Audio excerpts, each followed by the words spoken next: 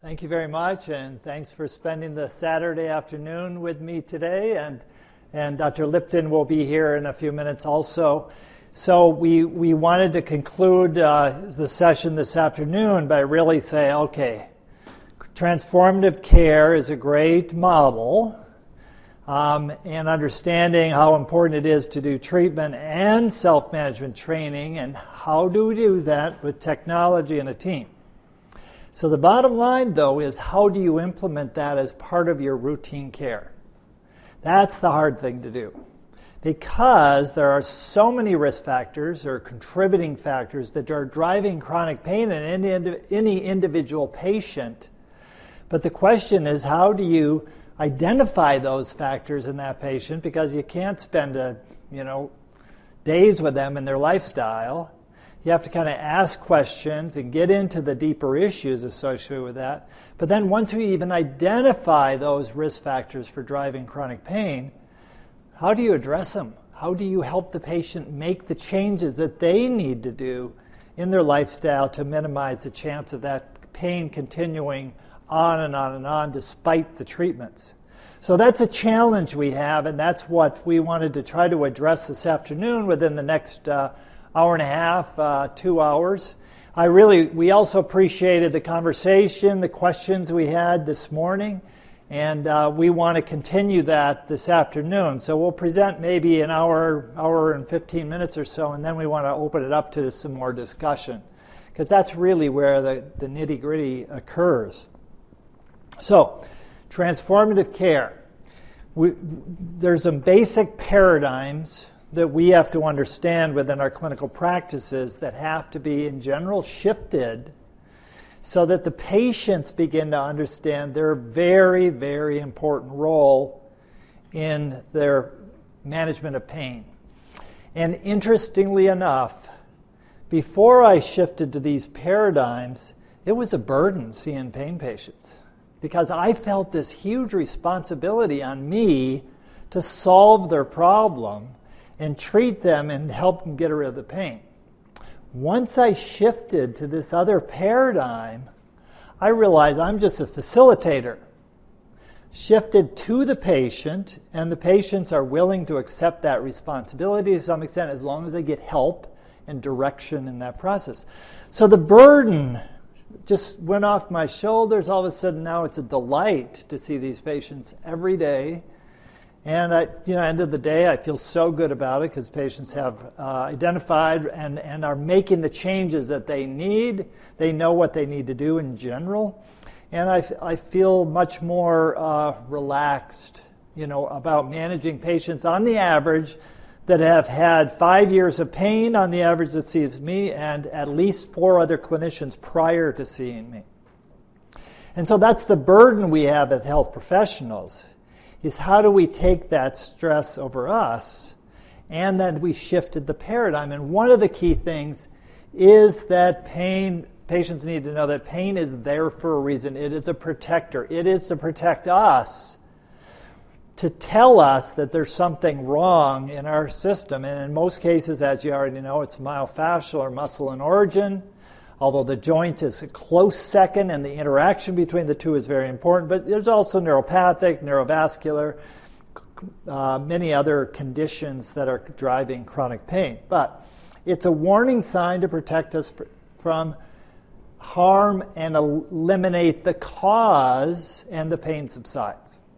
Now, of course, that's a model that applies to acute pain, but we rarely apply it to chronic pain. If you have a splinter in your finger and it's causing pain, you take the splinter out and it all gets better. But in chronic pain, it is a lot more complicated. So, with the complication, we have to understand these 2 basic concepts. What are risk factors? And what are the patient's protective factors or protective actions? So risk factors are characteristics, conditions, behaviors, such as poor sleep, diet, stress, smoking, that increase the possibility of illness and injury. It essentially drives the process, the pathophysiology associated with pain and many other inflammation and other conditions.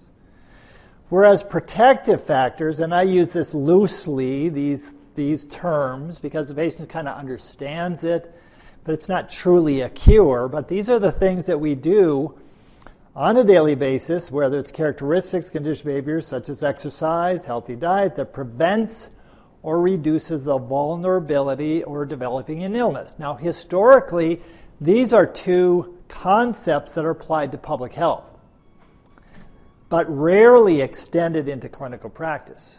So we believe strongly in a transformative care model. We have to implement this within our clinical practice, these concepts of risk factors and protective factors. So, and this is self-explanatory, that the balance between protective factors and risk factors is really what either drives chronic pain or healing and resolution to some extent. So the more protective factors, or the less protective factors you have and the more risk factors you have, the more you're going to tilt the balance to having more pain, delayed recovery, failed treatments, and chronic pain, addiction, disability, and all the consequences of it. Whereas, if you have an injury and you have a lot of protective factors and you have minimal risk factors, you're going to heal. You're going to get better. And the majority of people who have acute injuries, accidents, whiplash injuries, whatever type of accident, usually get better. But there's about 10 to 20, 30% or so of the patients who really continue to suffer. Why? It starts with an injury maybe, but it continues over time. And this balance between, if you have more protective factors on a regular basis and less risk factors, you'll generally improve and heal. So those are the concepts that we really want to address.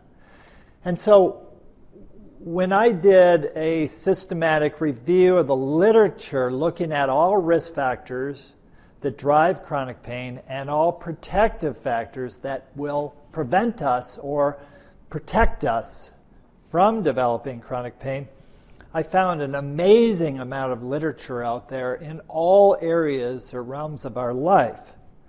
And so risk factors and protective factors affect pain in all realms of our life, including the physical factors, the mind, the emotions, your lifestyle, your social environment, your physical environment, and your spiritual or that purpose, that drive, those hopes and dreams, the higher level cognitive functionings.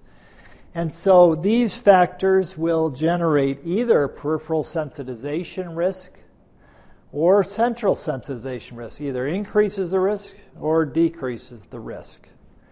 And so progression of pain, I made that quote in the verse at the beginning this morning about the fact that the majority of patients, if they have pain after their injury at 1 month, the majority of patients still have pain 5 years later despite treatment. And that's because the majority of patients do have these risk factors that can drive it. So let's look at this process right here, where you have peripheral to central factors, whether it's muscle tensing habits, postural habits, or behavioral changes. You may have trauma, strain, injury that is the onset. Then you get this acute pain, and it really becomes chronic sometime between 1 month and 6 months. So if there are these mainly physical factors that drive this risk, and it becomes chronic, then you've got stress, emotional issues, sleep problems, anxiety, and ultimately will become intractable to some extent. And depression, disability, social factors. So these are from peripheral to central factors that drive this progression from acute pain to chronic to intractable pain. Could you repeat the last couple of minutes of this? We've had a distraction. Sure. In the back has been pretty severe. Yes. And can everybody hear me in the back okay? Okay. All right. Let's keep it quiet and everything. Let me repeat that again because these are really important concepts. And feel free to make comments, ask questions as I progress too. I don't want this to be necessarily a one-sided lecture. So let me repeat that again. This slide reflects the progression from acute to chronic pain. And remember, I talked about the fact that at 1 month, if you have pain at 1 month after injury, over 50% of the patients still have pain 5 years later despite treatments. Very important concept, because what's happening is that these patients go from pain onset and then they have this acute pain somewhere between 1 month and 6 months, which are driven by peripheral factors, risk factors. Poor posture, repetitive strain, tensing, behavioral changes. If these continue on, the pain becomes chronic. And then you have more centrally generated factors that may pre-exist that still creates more of a central sensitization that Dr. Lipton talked about this morning.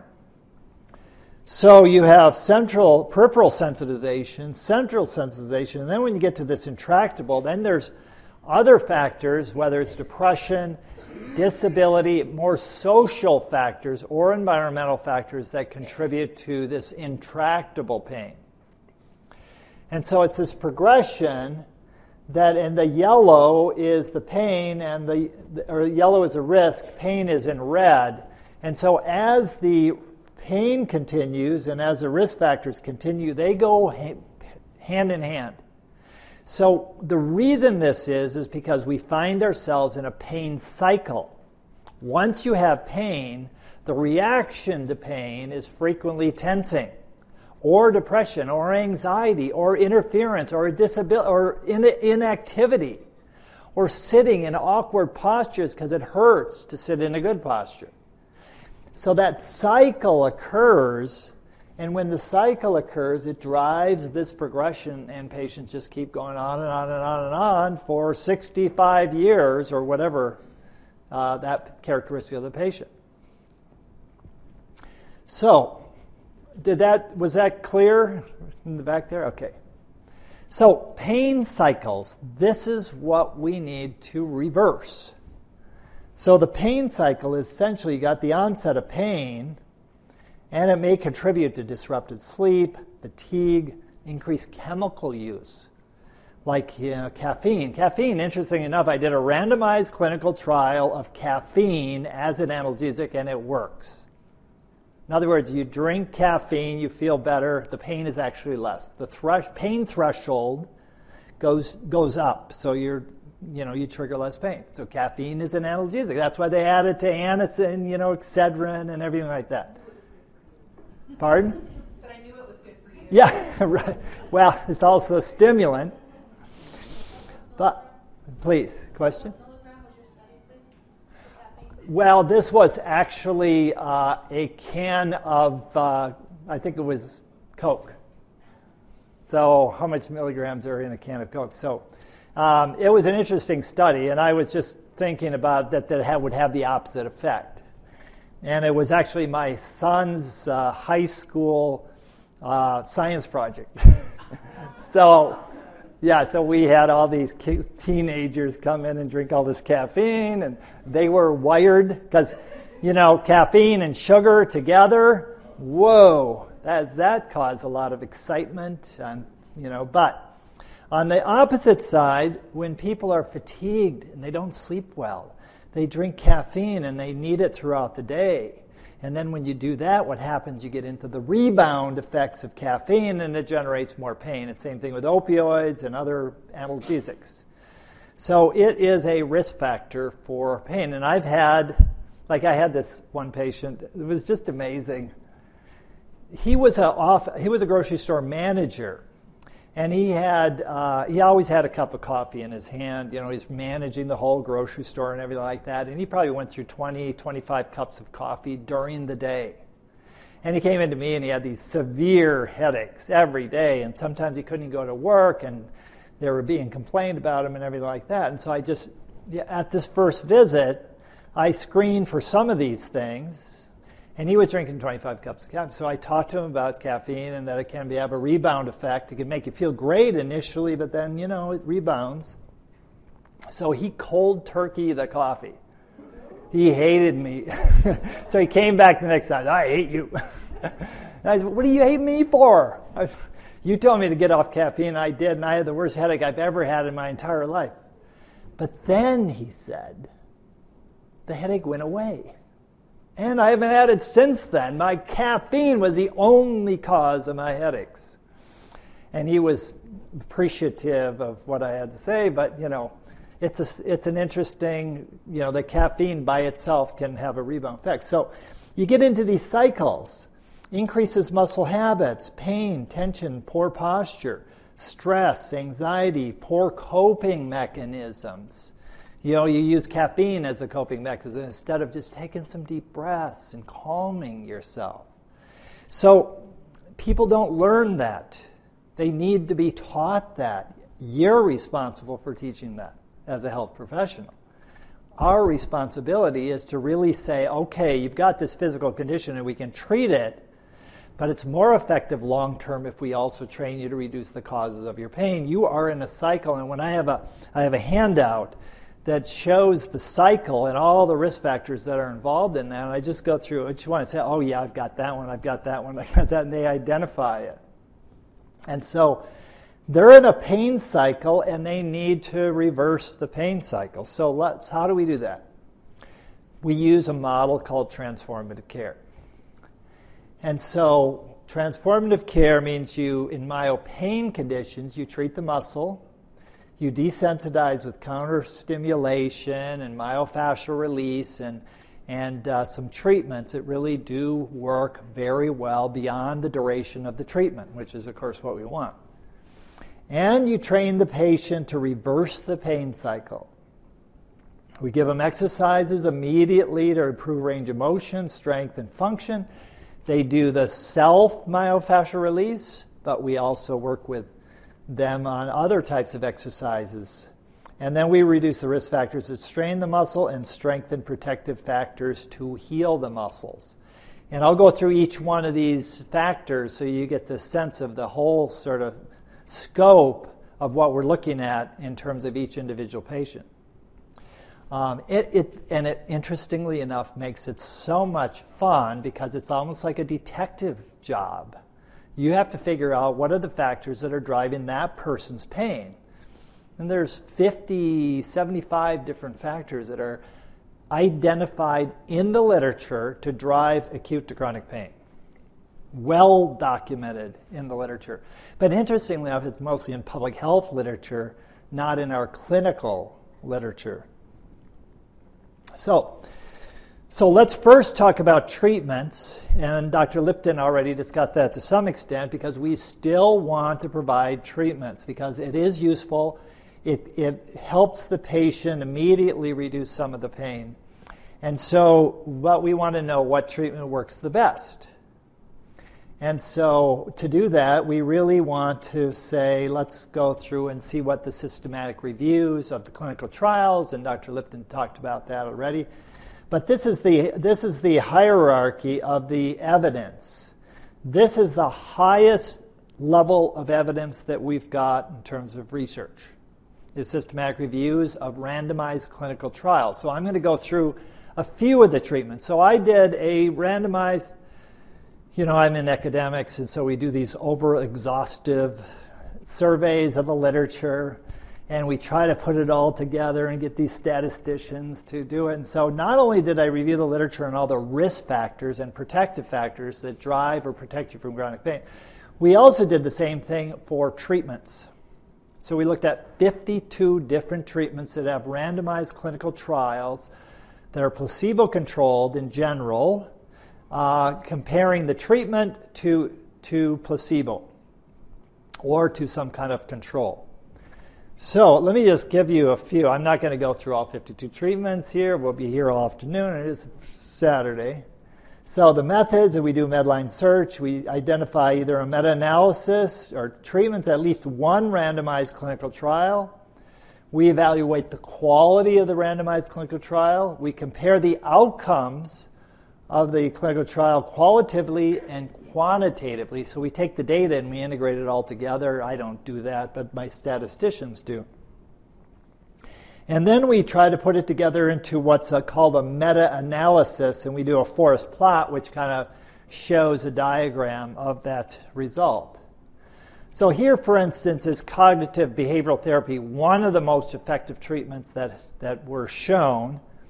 And we were able to integrate, this was primarily for myofascial pain of the head and neck area. So we found that, so the forest plot just shows, these are the different studies, these are the results. The one is neutral. That means it didn't favor placebo or cognitive behavioral. It was just neutral. So if the square goes to the left of the one, that means it's not effective at all, against that the placebo was more effective. If it's to the right, it means that it is more effective than placebo or the control. So as you can see here, that these 5 trials all favored CBT, cognitive behavioral therapy, and that the diamond is the aggregate of the data. So with that aggregate data, it shows that it was significantly improved, and so cognitive behavioral treatments, including oral habit instruction, relaxation, biofeedback for TMD, myofascial pain, for all of these conditions was very effective in reducing the pain. Now, let me just review a few other things here, other treatments, like exercise versus placebo. We had 4 different treatments. You can see where the diamond is. Exercise showed greater improvement than placebo in treating myofascial pain. This is primarily like stretching and strengthening. Okay, how about TENS? More of a passive treatment, but something a patient can do themselves. And there was several booths here that show different types of stimulation, electrical types TENS. And so this was 3 studies that we looked at. And you can see that one was very neutral, but 2 of them were positive. So again, TENS shows greater improvement than placebo for myofascial pain and should be considered an effective treatment. How about like soft laser on trigger points? Another passive treatment, something physical therapists do. There was 5 clinical trials. Here's the studies. 0 is right where the midline is, and the diamond is off to the right. And it was significantly showed that laser therapy was very effective for myofascial trigger points. How about therapeutic injections? So I don't show you the forest plot, but trigger point injections, botulinum toxin, or acupuncture dry needling. The positives are that there's at least 2 to 4 positive randomized clinical trials. The negative means that there's at least 1 negative randomized clinical trial. So just to summarize, each of these are all positive, positive, positive with 1 negative. And in general, all 3 of these things do show efficacy in treating myofascial pain. And you kind of expect that also. All of them have been used. So here, for instance, is the Botox. You can see that 3 of the studies were pretty, close to not effective or not effective. Whereas 3 of the studies were quite effective. But when you aggregate it together, it shows that Botox does work pretty well. And showing a favorable effect of Botox toxin A intervention compared to placebo. Dry needling acupuncture, let me show this. We had 4 studies, and you can see the size of the square is also the size of the population that they studied. So one study was pretty tiny, small population, and others, but you can see where the 0 is, and the diamond is just off to the right. And so it does favor dry needling or acupuncture, but, somewhat. Not, it is significant, but not that significant. So how about pharmacological agents, medications? So NSAIDs and acetamin, look at that efficacy. Almost everything showed that they did work for myofascial pain. Let's see, this is 11 RCTs, so it didn't come across. The SSRIs, weak evidence. And a couple of other, these opioids, interestingly enough, did not have. It's not listed here. When they converted the slides, they didn't show up. But one of these is opioids, modest evidence for a slight effect.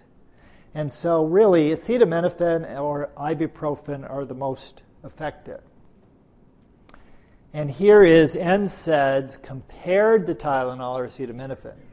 And you could see that the NSAID was more effective than the acetaminophen. Two of them showed that they were equal. Two studies showed that the NSAID was more effective.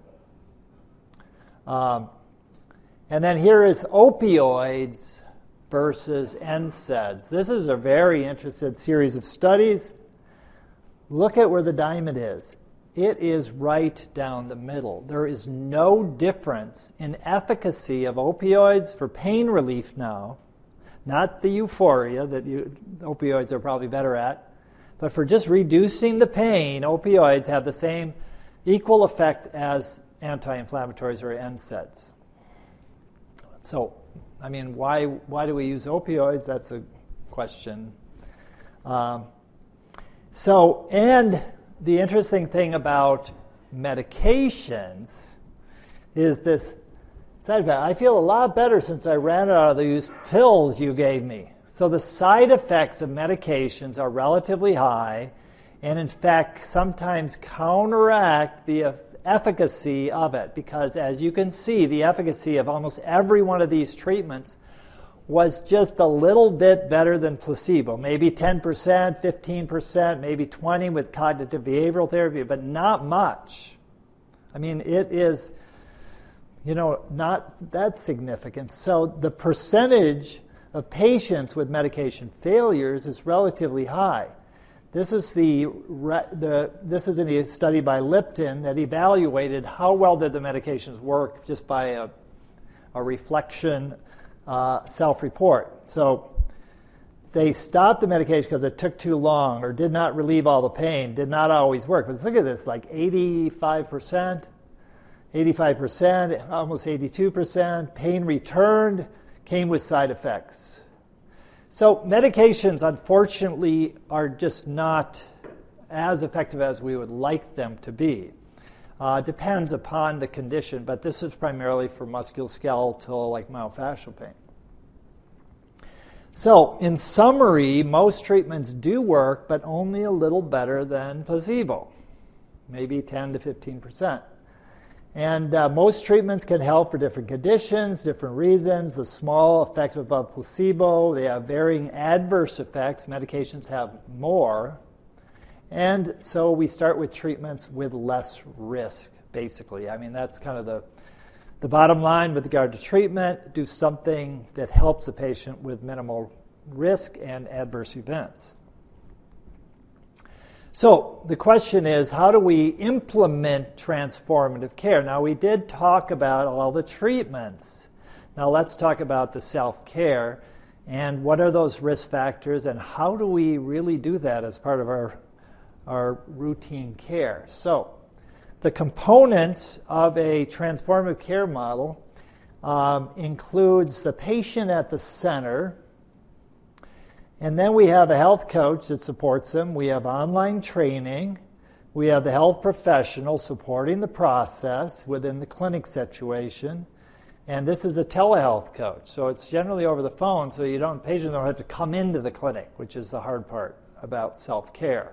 If they have to come into the clinic, drive there, take off work and everything, it's not going to be as effective as if the patient can learn something within their environment and that somebody works with them on the phone, either video conferencing or through the cell phones.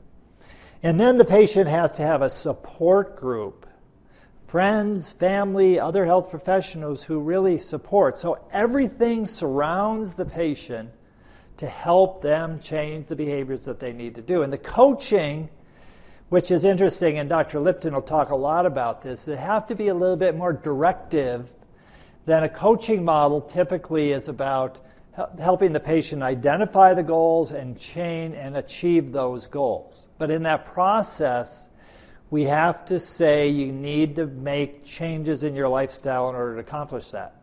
Like the caffeine in that individual who had 25 cups a day. If you don't change it, things aren't going to get better in general.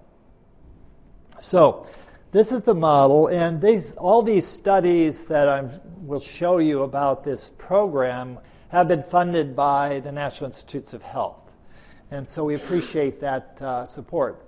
So the 5 T's of transformative care, which I've reinforced now, is you treat with evidence-based treatments, you test to identify risk factors and protective factors on the patients. And we developed a risk assessment that is validated to go through their entire life and ask very simple questions. Are you doing this, a risk factor, or that, a protective action? It's always a balance, Most of the time, do you have a good posture, or do you slouch in your chair with your forward head posture? So it's an online assessment, and then you train the patient to reduce risk, and at the same time, you promote the protective factors. So you tell them, here's the problem, here's why it's causing your pain, and here's what you do to replace it. What you do is a protective action, not reduce a risk factor. You reduce a risk factor only by replacing it with something positive that you do, like sitting up straight or reducing, improved a balanced, relaxed posture, working on repetitive strain. And so you then address the whole patient with a team and all the risk factors, and that's where we use a health coach. Sometimes they call them, a therapist, online therapist, or an educator. But it's somebody who can work with the patient over time. Did you have a question? Oh, no. Okay. And then the last thing, the last T, is you got to track the progress. You have to know.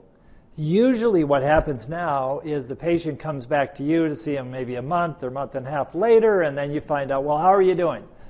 Well, I'm doing better, or I'm doing worse. And you don't have any way to really track them in their lifestyle and on engagement of self-care, on how their symptoms are fluctuating, how their functional status is improving. So we need some way to monitor them while they're at home between those monthly visits they have with me.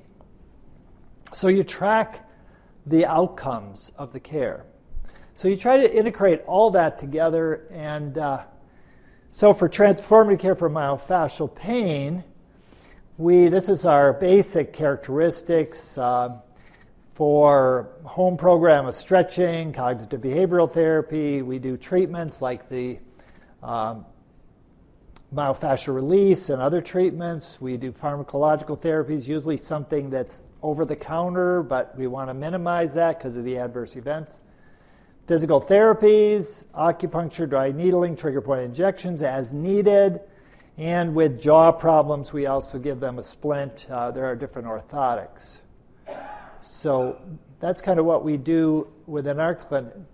And so as part of that whole transformative care model, this is where we shift the paradigms of care.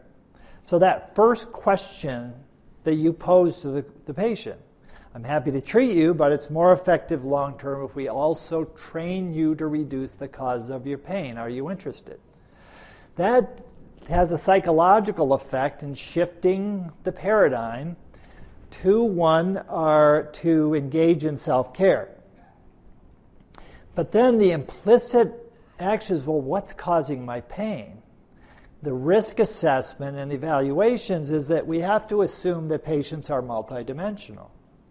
And that we have to understand that whole patient, not just, a couple of risk factors like posture or caffeine or diet, but everything. Why not? Let's understand the whole person. And let's focus and shift the responsibility back to the patient where it belongs. They have to engage in self-care. That means they have to make changes and do things in their lifestyle. And if they're just going to be waiting back and pop a pill, they're not going to get better.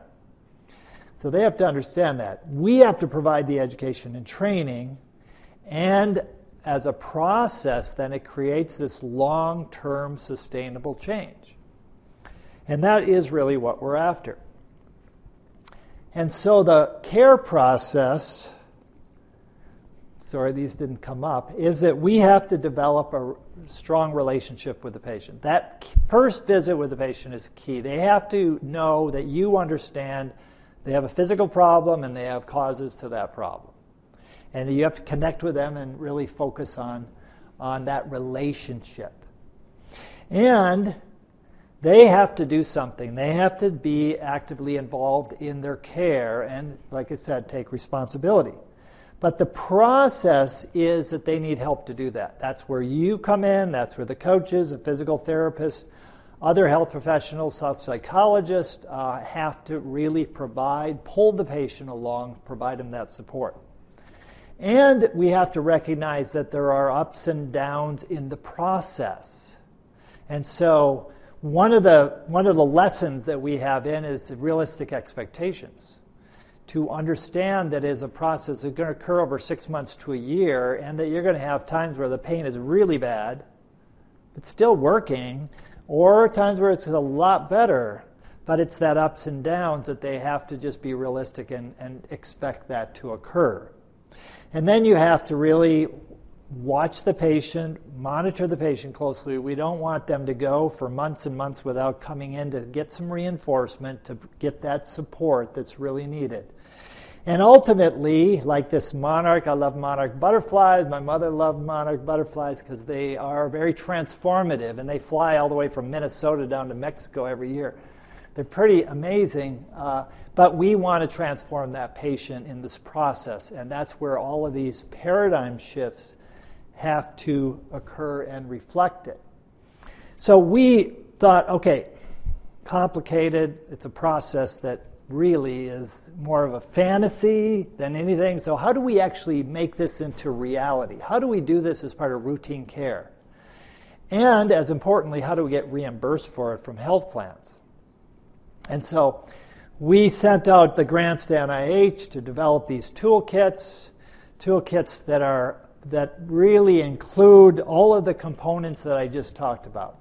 Risk assessment, an online training program based on the risk that focuses on changing the risk by implementing protective actions. Tracking with a dashboard that allows a patient to fill out brief questionnaires as they go through the online training and the coaching. We have guidebooks that they can print out that actually has every one of the lessons on a handout that they can just read it if they don't want to go through and listen to it online. And then we have access to many tools and resources that are helpful, that could be also helpful, like the massage tools that we talked about. And then we also have access to a telehealth coach. So all of this is integrated into what we call the PACT program for Personalized Activated Care and Training, and it's a patient engagement portal that we allow health professionals now to use, that we've spent a fair amount of time in developing, and I'll show you some of the components. So when you integrate self-management training into routine care, it allows you to extend your care into the patient's life on a daily basis. It's basically free for health professionals to use, but actually now we've worked with health plans to reimburse you for preventive medicine counseling and preventive medicine services to prevent chronic pain, addiction, disability, and all the consequences. So in addition to office visits and consults, you can add 25 modifier with a CPT code, and I'll just review that briefly, so that you add additional fees to your office visit. And because it's prevention, it's typically covered 100% by a health plan because it's preventive services. Now, not all health plans understand this around the country. In Minnesota, United Healthcare understands. Blue Cross Blue Shield is very good about it. And some of the other health plans are getting on board. Preferred one in Minnesota is very good. So they get it. They understand it. They understand that when you implement self-care, the cost of treatment is going to be dramatically less. There was a study in Michigan that evaluated the cost of chronic pain patients. It didn't matter whether it was back pain, headaches, neck pain, hip pain, knee pain. It averaged between $30,000 and $40,000 per year. That was the mean, that was the average, because often these patients go through lots of different treatments. And it's just a mill. Lots of different surgeries, blocks, things like that. And if they integrate self-managed training with the treatments become more short-term, and they estimated that the cost reduction could be about 50% of that, which will turn out to be billions of dollars in cost reduction by implementing these simple paradigms and toolkits with patients. And so cost-wise, and I'll discuss that a little bit more as we go, but this does employ a broader whole-person model care. It's reimbursed as preventive services. It's easy to document in electronic health records, and we built that into the system so you just get a PDF and just put it in your records so that there's no long, or you just generate a template that's in some of the electronic records. And we have developed training programs for health professionals to use these toolkits also. So the scope of pain conditions that we focus on are these six conditions right now that focus on, because most of these risk factors are generalizable to all pain conditions. However, some of them, like postural factors, repetitive strain, are really focused on individual conditions. And so we do the initial self-care, and then we get into the more generalizable risk factors. So as I mentioned, each one of these, it's very simple to introduce and quick enroll patients. A telehealth gets an email. Telehealth coach matches with the patient. They have their phone number. They call the patient. And it's personalized based on the risk assessment. You track outcomes, and it is online accessible by any person, anywhere. And so, as I've repeated this over and over again, this is still the phrase that I use to begin the treatment planning process with the patient. I'm happy to provide you treatment, but it's more effective long-term if we also train you to reduce the lifestyle cause of pain. Are you interested? And so here is an example of a patient that went through our clinic with this type of program, integrated with the treatments. And she's a real patient. This is an article that was out in one of the journals. Olivia presented with a history, many years of headaches, facial pain, neck pain, with many failed treatments. I don't know what I can do. Can you help me? That's what most patients present. So I evaluated, discussed the treatment plan. I said, I'm happy to treat you, but more effective if we also train you to reduce the causes. Are you interested? They say, yes. She said, yes, of course. So I quick enrolled her, and I usually have my staff do that. It takes about 2 seconds. Put their name, email address, that's their username and password, and they get the email, they click the link, and they do a secure, HIPAA-compliant log in to register. They complete their pain and risk assessment, and there's a little tour of the program if they want to go through the tour. Each video is like 5 minutes or so it's not very long. And then then the coach, they get matched to a coach. They get a secure email sent out to introduce to each other. The coach calls Olivia, begins an initial session for goal setting and review steps, and use the telehealth phone visits to call the patient to see how they're doing. Now, it's not to kind of be negative. It really is about coaching, supporting the patient and making the changes they need. But it's still something that if they don't engage in the relationship with somebody outside of the clinic office, they don't engage as much.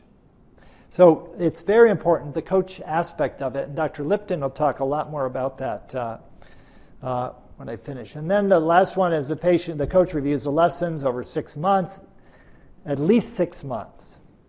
They implement an action plan, they go through these 3 tiers of learning, and they basically learn to make the changes that they need to in their lifestyle in order to improve.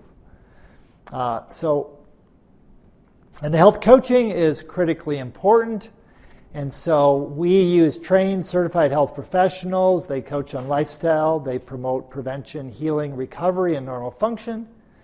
They help set and achieve goals. They support and understanding, and they encourage that personal motivation that are really critical for patients. And the coach extends the care, as I mentioned, into the patient's lifestyle. So they help them achieve goals. They usually have about 8 or more visits. They implement their action plan. They encourage adherence. They improve success and outcomes. And as needed, in some cases, we need health psychology, depression, suicidal ideation, abuse at home. There's some issues that are deeper issues with a lot of patients. And we have the ability to do a telehealth psychology with video conferencing as needed. So it's still online. And so these are the various online lessons. I don't want to get into all of the details on this, but you can see the extensiveness of all the risk factors that have been identified in the literature that drive chronic pain. And for instance, first we want them to understand pain and all those pain cycles and the importance of self-care. We also want them to do some immediate self-care, mainly reducing strain, stretching, gentle stretching, and then we want them to have a balanced, relaxed posture. And so that's kind of what we do. And we have that self-care available for back, hip, neck, shoulder, headache, and jaw pain. And then we want them to get their mindset in the right place. We want to make sure that they are optimistic. They have a sense of self-efficacy, that self-care is going to work. We measure this. That they have realistic expectations, that they're able to be resilient and cope to the ups and downs of recovery. Because it's not something that, you flick a switch and they get better. It's ups and downs over the course, and they want to bounce back from setbacks, identify what is that aggravating factor, and then help change that over time. Lifestyle factors, we want a healthy diet, typically a Mediterranean type of diet, but there's a variety of different healthy diets that are pain-free diets. We want them to sleep every night really well, and there's some basic characteristic behavioral changes they can make to do that. We want them to minimize substance use and improve their activity level during the day. Emotions, we want to reduce anxiety, depression, anger, and shame. Those are the big emotional drivers of chronic pain. Shame is a big one. Feel guilt and shame about having pain and being disabled and not be able to do the things that everybody around is able to do. With fibromyalgia, it's really critically important. And so we go through evidence-based suggestions on how to reduce these emotional factors. And this was an interesting finding in the literature that I found when we studied what behavioral activities are most effective to shift from a negative emotion to a positive emotion, like from depression to happiness, or from anxiety to calm. And interestingly enough, the studies have shown that creative activities that you're engaged in and excited about, whether it's art therapy, music therapy, pet therapy, gardening therapy, cooking therapy, all of these creative activities are as effective as any anti-anxiety or antidepressant medication. And so why not teach the patient or encourage the patient to get involved in the things that makes them excited on a daily basis, to create something. And so spirit actually turned out to be one of the most significant risk factors. And it's not religious per se. It's the higher level cognitive functioning about purpose, finding purpose in life, having self-compassion and hopes and dreams, and have that grit and determination. It's about your energy to be able to pursue the things you want to pursue in life. And a person is lost in life or is totally apathetic and really doesn't care, doesn't have a drive, they don't do very well because it is what it is, and they're not going to be motivated to really make the changes that they need. And then social life, so being part of a social group. Love and belonging is really critical. To have that social support and to be involved in a work situation or at least a daily activity situation where there's well-being and social support that's part of that. And to identify and reduce social stressors, people who you have conflicts with on a regular basis, work stress, secondary gain, you've heard of that before, where you're in a situation where it's easier to have an illness than it is to be well, because you always have an excuse to say, oh, I'm not going to do that, to somebody who's hounding you all the time on a work or daily basis. And so these relationships are critically important to set the patient up in a social environment that allows them, and that's why we want them to have a social support network so we can sign people up to get emails to encourage them to support the patient to make the changes that they need to do in their life. And so they can set up their own support team as part of the platform to do that. And then last one is environmental tools. Environmental factors are the number one initiating factor for chronic pain. Accidents, whether it's car accidents and injuries, slipping and falling on debris in your house or outside or on the ice in Minnesota, or driving around crazy drivers. You know, there's crazy drivers everywhere. Then we don't want them to have another accident. We want to teach them how to have a safe lifestyle so they don't re-injure themselves once they start getting better. And so part of that is to have a hygienic lifestyle, pollution-free, and minimize risk, including healthcare risk. So the possibility of having a complication from an intervention or from a medication is very high with these patients, and we want to minimize that negative risk because that sometimes contributes to their continuation of their pain. So there are 3 action plan items that we want the patients to do. One is to develop healthy habits, and so healthy habits in every area of their life are critically important. Study of exercise, posture, diet, sleep, social support, and it goes on in each of the 7 realms of a person's life. So healthy habits, the acronym, interestingly enough, is Healthy Actions Bring Improvement and Transformation. So there's a lot of acronyms within the program so the patients have a tendency to remember what they are. So the evidence suggests that they are very, very effective in preventing chronic pain. Now, second action plan, very important, lots of research behind this, is taking mindful pauses throughout the day. So, mindfulness practice, being aware of posture and strain, substance use, emotional awareness, and social support are all part of that process of just taking a pause multiple times a day. Pay attention to yourself, the people around you, your emotions, your thoughts, your posture, your tension. Just to pay attention is very, very therapeutic and effective. And the third one is to practice calming. Reducing that central sensitization is really important by practicing calming throughout the day. And these are things that we all should do, and we probably all do this as part of our normal life, but patients with pain really need to focus on these 3 action plan items. And this applies throughout the whole program in each of the 7 realms. So studies of meditation, biofeedback, self-hypnosis, emotional calming have all had very excellent results in terms of therapeutic effect.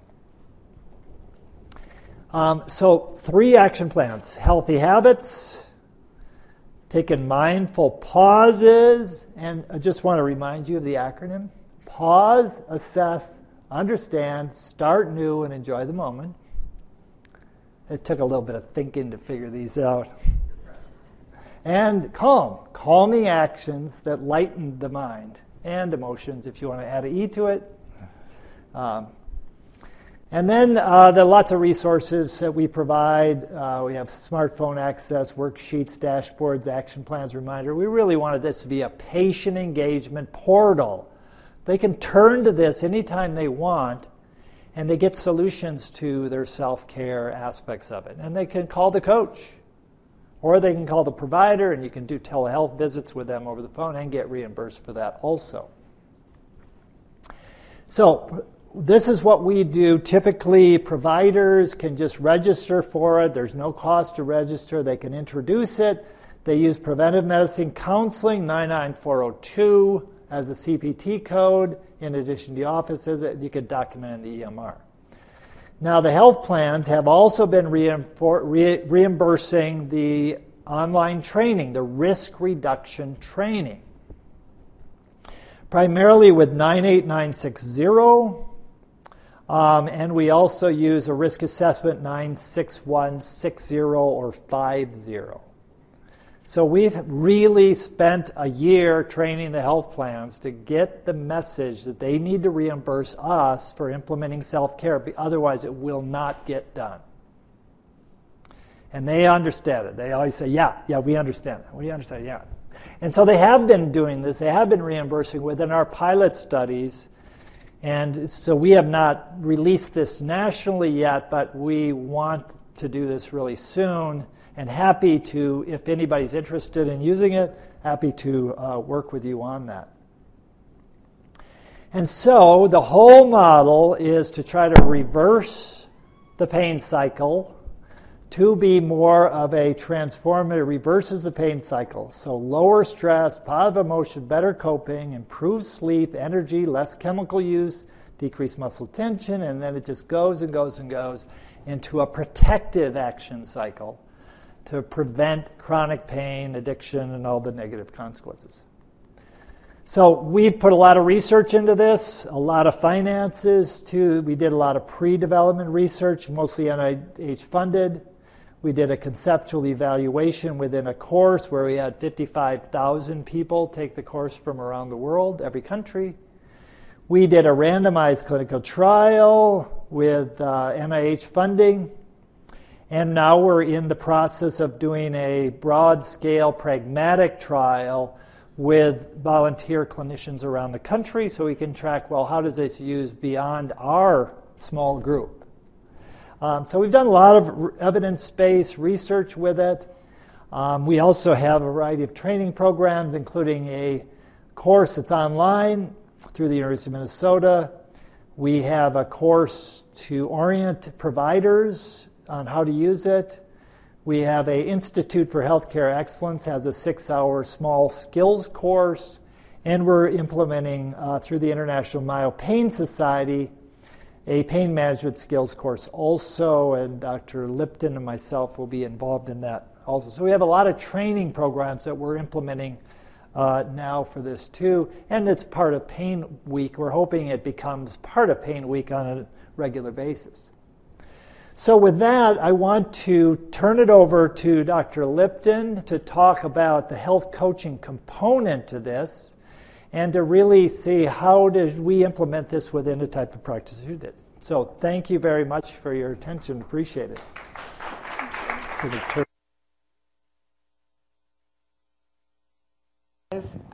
Anybody want to stand up, move around? You guys just asleep? All right. If you don't, that is fine. You can see that Dr. Fricton and his group has put a lot of work. Can you hear me? Is this thing on? Okay. I put a lot into developing a program that can be accessible. Because in almost every lecture that I've been at Pain Week, people have mentioned the benefits of working with health coaches and how much health coaches can help in lifestyle implementation. The reality is, it's hard to afford to work with a health coach. So I have a lot of patients that pay to see me, and then if I say, in addition, I want you to spend more money to work with this health coach, that can be a really limiting factor. And for the most part, unfortunately, insurance has not kind of caught up with the need to reimburse or pay for health coaching.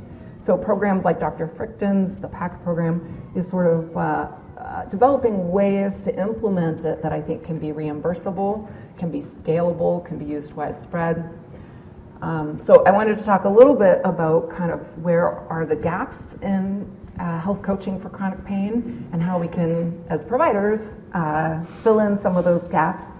So there is already kind of an analogy that I think can help people to understand how a health coach can be useful with another chronic medical condition. So with diabetes, there's diabetic nurse educators, right? And it's very common for somebody, a primary care doctor, to diagnose somebody with diabetes and then say, hey, I want you to work with this diabetic health educator, usually they're nurses with some additional training, and learn how to eat differently, learn how to give yourself insulin, learn how to, count your carbs. These are all things that a physician, healthcare professional is probably not going to have time in that 5-minute visit. But the diabetic nurse educators can be hugely helpful, and they spend time with patients, and patients that work with them do much better in managing their diabetes. So I think that the analogy I would like to kind of give to the payers and the institutions out there is that there already is a model for this, and we know that it works. And so if we could figure out a way to have some consistent training, so whether it's maybe call them chronic pain educators, or might have to use a word that's different than coaching. I think if we could do that and incorporate that, if that became a normal part of how you care for somebody who's dealing with pain, and then if that was something that also... I'm sorry to interrupt you. I'm just going to move your microphone. It's upside down. Oh, no. Difficulties. Thank you. So I can get through med school, but I can't put a mic on, so it's all right. I'm just a doctor. Where was I? So there already is a model, and I think that it would be beautiful to incorporate that, and I think that's what one way to do that is in something like the PACT program. So the challenge in incorporating health coaching into real life is, number one, cost. How do you pay for it? Do patients pay out of their pocket? Are they getting any insurance reimbursement? That's one problem. The second problem is consistency of training. So I have personally referred my patients to health coaches, had them work with them, and have disastrous results because that health coach was not somebody that really understood fibromyalgia or really understood chronic pain. So there's health coaches, and then there's health coaches with a pain specialty. So I feel like we sort of need this, there's baseline health coaching 101, and that is important. But if I'm going to refer to a health coach and I want that person to help my patients with fibromyalgia, I want to know that they have a consistent level of training, that there's sort of a curriculum that they've gone through. And Dr. Fricton's program does have that. It's a curriculum-based program. And it's important for insurance reimbursement that it be a curriculum-based program, and that the health coach, as they work with you, that it's really directive and it's really targeted towards each of those action plans. So unlike normal health coaching where kind of a patient comes in and says, hey, I'm trying to lose weight, help me with that, it's sort of more patient-directed. In this case, actually, it's a little bit more coach-directed, simply so that the curriculum can be adequately covered. And so I got burned a few times with referring patients to health coaches, and then the health coach recommended something that I didn't agree with, or that actually I felt like harmed the patient, or that I felt like was actually really medical advice. Like I had a patient come back to me and they were really upset. They said, why didn't you tell me I had SIBO, small intestinal bacterial overgrowth? And I said, well, we've actually never talked about that, She said, well, my health coach told me I have it. And I was like, oh, okay. So we have to be really careful that coaches are kind of staying in their lane, and that healthcare providers know where health coaches can be helpful. And I think this is where having a curriculum, having some sort of standardized training, particularly for chronic pain. It could be broadly for chronic pain. It could be specifically, let's say, for fibromyalgia, or you could narrow it down as much as you wanted. But, the ultimate truth is I can make recommendations all day long, but if patients can't implement them, that 80-20 rule, right? I'm doing 20% of the work, patients are doing 80% of the work. Coaches really help with implementation. So I like to say that coaches they like to focus on the how. So I tell patients what to do.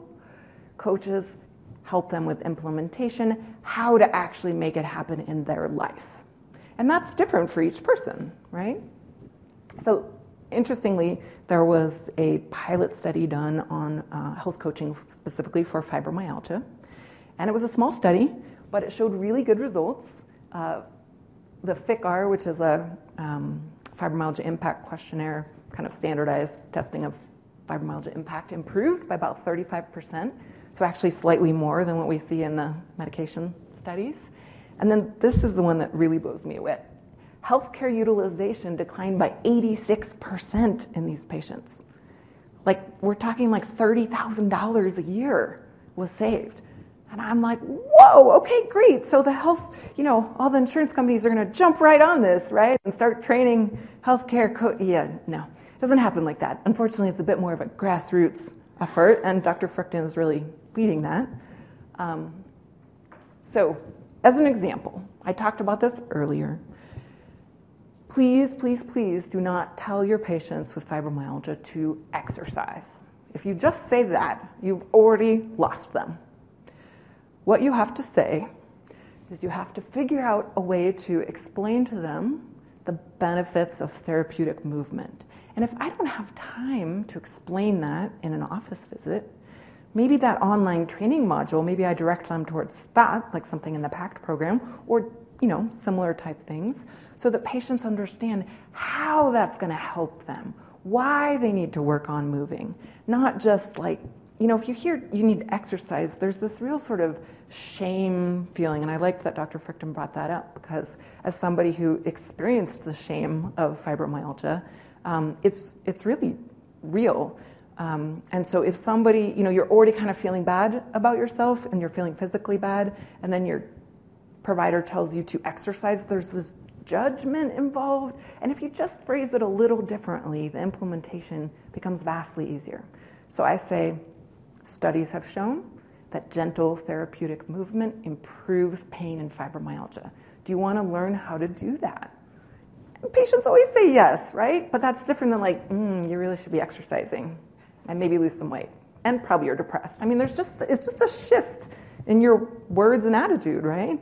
And unfortunately, fibromyalgia, there's still a lot of stigma. There's a lot of attitude around it. It's getting better, but you have to be just careful in the words that you use. So therapeutic movement, not exercise, asking them if they want to engage, figuring out ways to help them learn their risk factors, their protective actions they can take.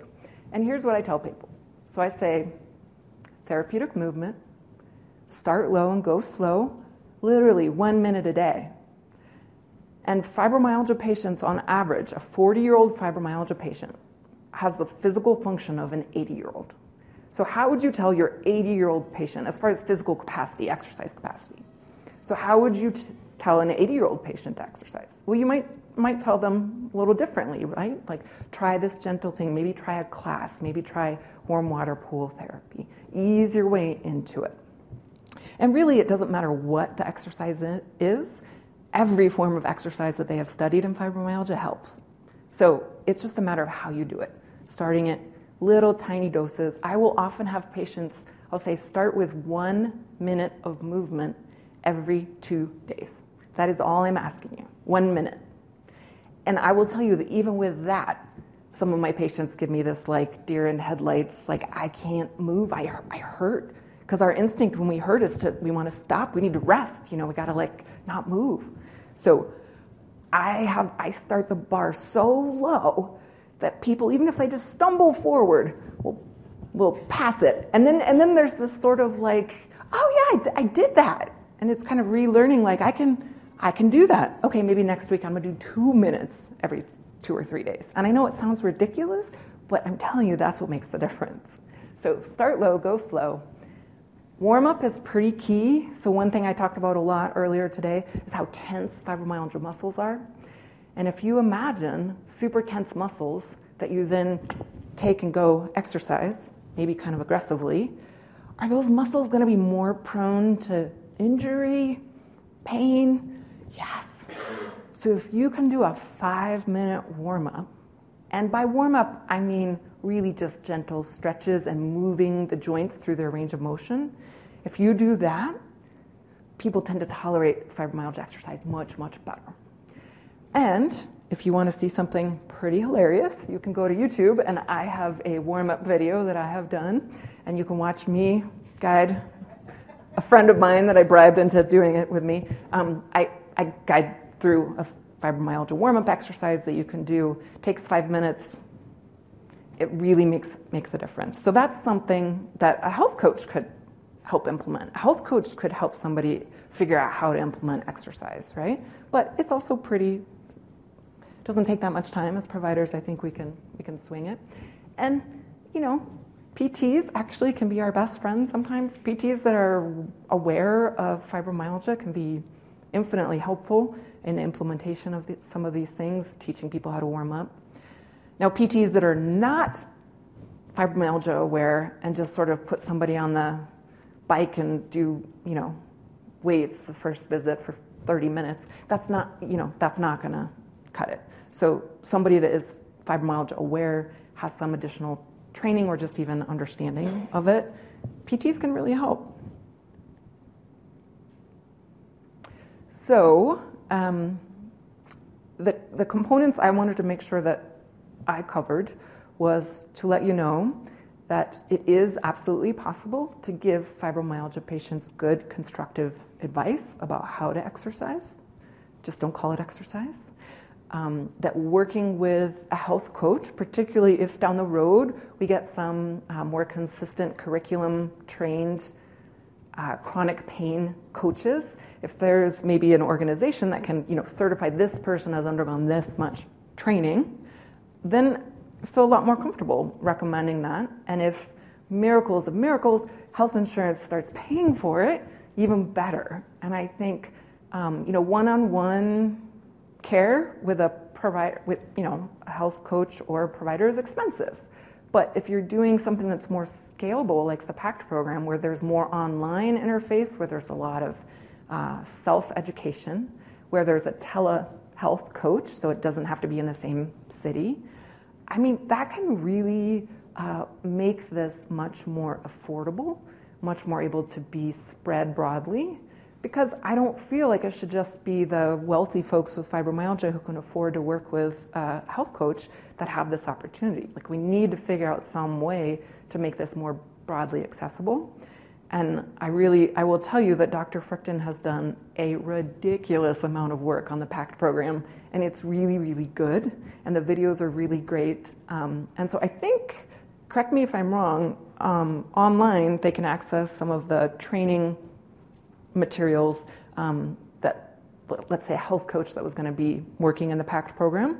On Coursera, you can access the training modules that they would go through. And so it can be useful for both patients, providers, coaches, and I think things will be shifting as he brings his platform up more, and then maybe the training will be through that. But for now, you can access it here, and it's really good, so little plug for him. I'm not getting paid for it, I'm just telling you it's really good.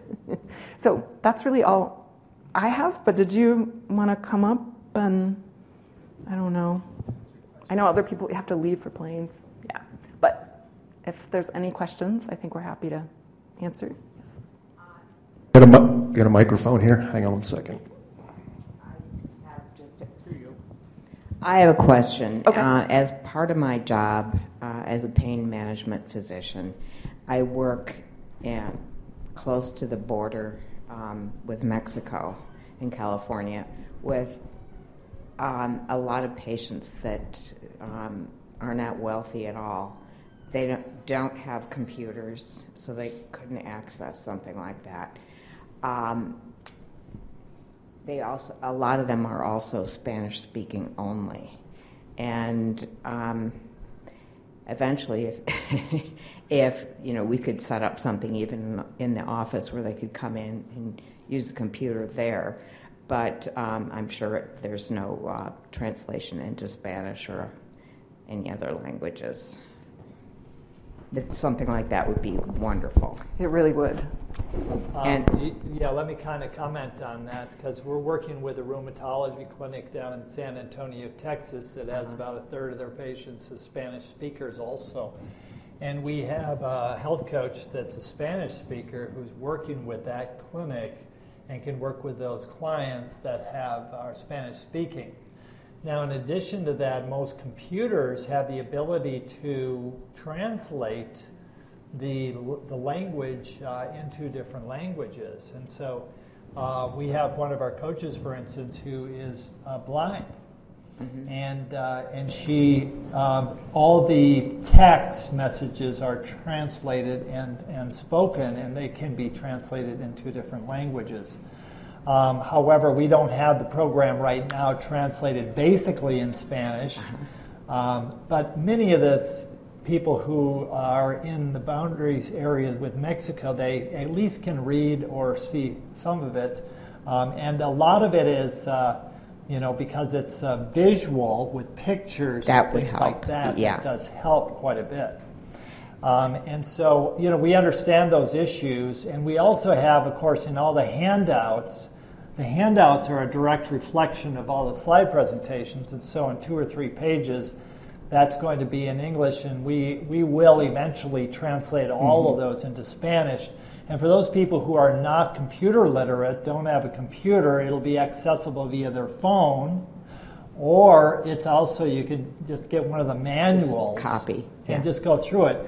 And then all it does is provide, as Dr. Lipton said, a structured curriculum to really understand what they need to do in general. And it's the coach who then, if they speak Spanish, can kind of help explain it and help motivate and help make the changes to occur. So it's getting there. Now this course, the MOOC course, is also in multiple languages. Yeah. And so that is translated into Spanish. And Perfect. It's a little longer. It's 20 hours. Because each lecture is about the science and research behind it, but it's very practical also. Mm-hmm. Half of the people, of the 55,000 who've taken the course, half of them were patients, the other half health professionals, and the patients really thought it was very successful. If you go to the next slide, it'll talk a little bit about. So here is some of the results of what the learners have said about the course. 93% said it changed their life. 85% of the health professionals said it changed the way they cared for patients. And you can read some of the comments about the learning experience. And one of them is interested, and let's see if this is in here. No, I guess it's not. But here it is, the first one. The learning experience was tremendous. Everyone should have this knowledge, especially those in the health professions. Mm-hmm. So remember, these risk factors are generalizable to not just pain, but for every chronic illness. Exactly. And whether it's diet, sleep, stress management, it is applicable. And so that's the whole idea, is to really try to hit the generalizable risk factors the best we can. And there are specific risk factors directed towards hip pain or back pain or shoulder pain. Sure. But in general, the vast majority of them are generalizable. And are the preventative CPT codes also applicable to like Medicaid? Do they accept those or recognize those? Well, they do. They do accept the preventive. Now, they pulled out of the 99401 or 402 preventive medicine counseling, and they have a different code they now want you to use for Medicare. And I didn't include it here because that was a change as of July 1st or July 30th, something like that. And so, but the 98960, which is a risk factor reduction training, and the 96150, which is the risk factor assessment, are both covered by Medicare and Medicaid at a minimal, 50 cents or something like that. Yeah. Oh, well. Right, but still, they want them to be covered. And in general, we want this to be accessible not just to health professionals but to consumers, and ultimately we should do a direct-to-patient model for patients who really want to use it. And that's why we put this course on Coursera. It is free for anybody in the world to access it, and so it goes over all the science behind each of these. What's it called on the Coursera? Like, what would they search for? Well, they search for Coursera, of course, and then under Coursera, just the Preventing Chronic Pain, a Human Systems Approach is the name of the course. And you can search that, just in a Google search and it'll come up. There's not too much information on preventing chronic pain, interestingly enough, out there, which is really like, duh. It's the first I've heard of it. I know. It's like that's what we should all be doing, is preventing chronic pain. But it's a new idea that is not something that is general. That's why I'm presenting at Pain Week with Dr. Lipton, and it's really, it's a kind of a new idea for people to think about. So.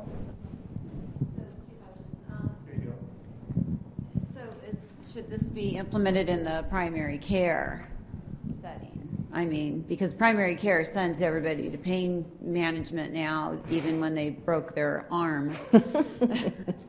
Yes. Sometimes without the x-rays. We think this is a primary care model. I mean, it can be implemented by specialists and primary care, but we think it's got to be at the primary care level, because remember, when they have pain at 1 month, more than 50% of those patients still have pain 5 years later despite treatment. So if we can get them in the first couple months or first 6 months of their injury, and they begin to understand some of the risk factors that will drive chronic pain, it's going to be a huge difference in terms of outcome of those patients. So we think it's a primary care model, but primary care, it's more of a simplistic kind of approach to care. They come in, you say, okay, it's good, and write a prescription, then they go on. Now, if we could implement this within primary care so that they see the patient, oh, you've injured your neck, you've already had a month of pain, it's not getting better, then we need to really say, let's get you involved in a training program, and coaches working with you over the phone to make sure. And not every patient is open to that, but it's like this is just available for whatever they want. They can do 1 session, they can do 32 sessions. The coach can call them 1 time, or they can call them 8 times, 12 times. All build on that fee-for-service type of approach. So we just think it's a primary care model is what we really want to teach to prevent chronic pain, addiction, disability, and the consequences. So good point.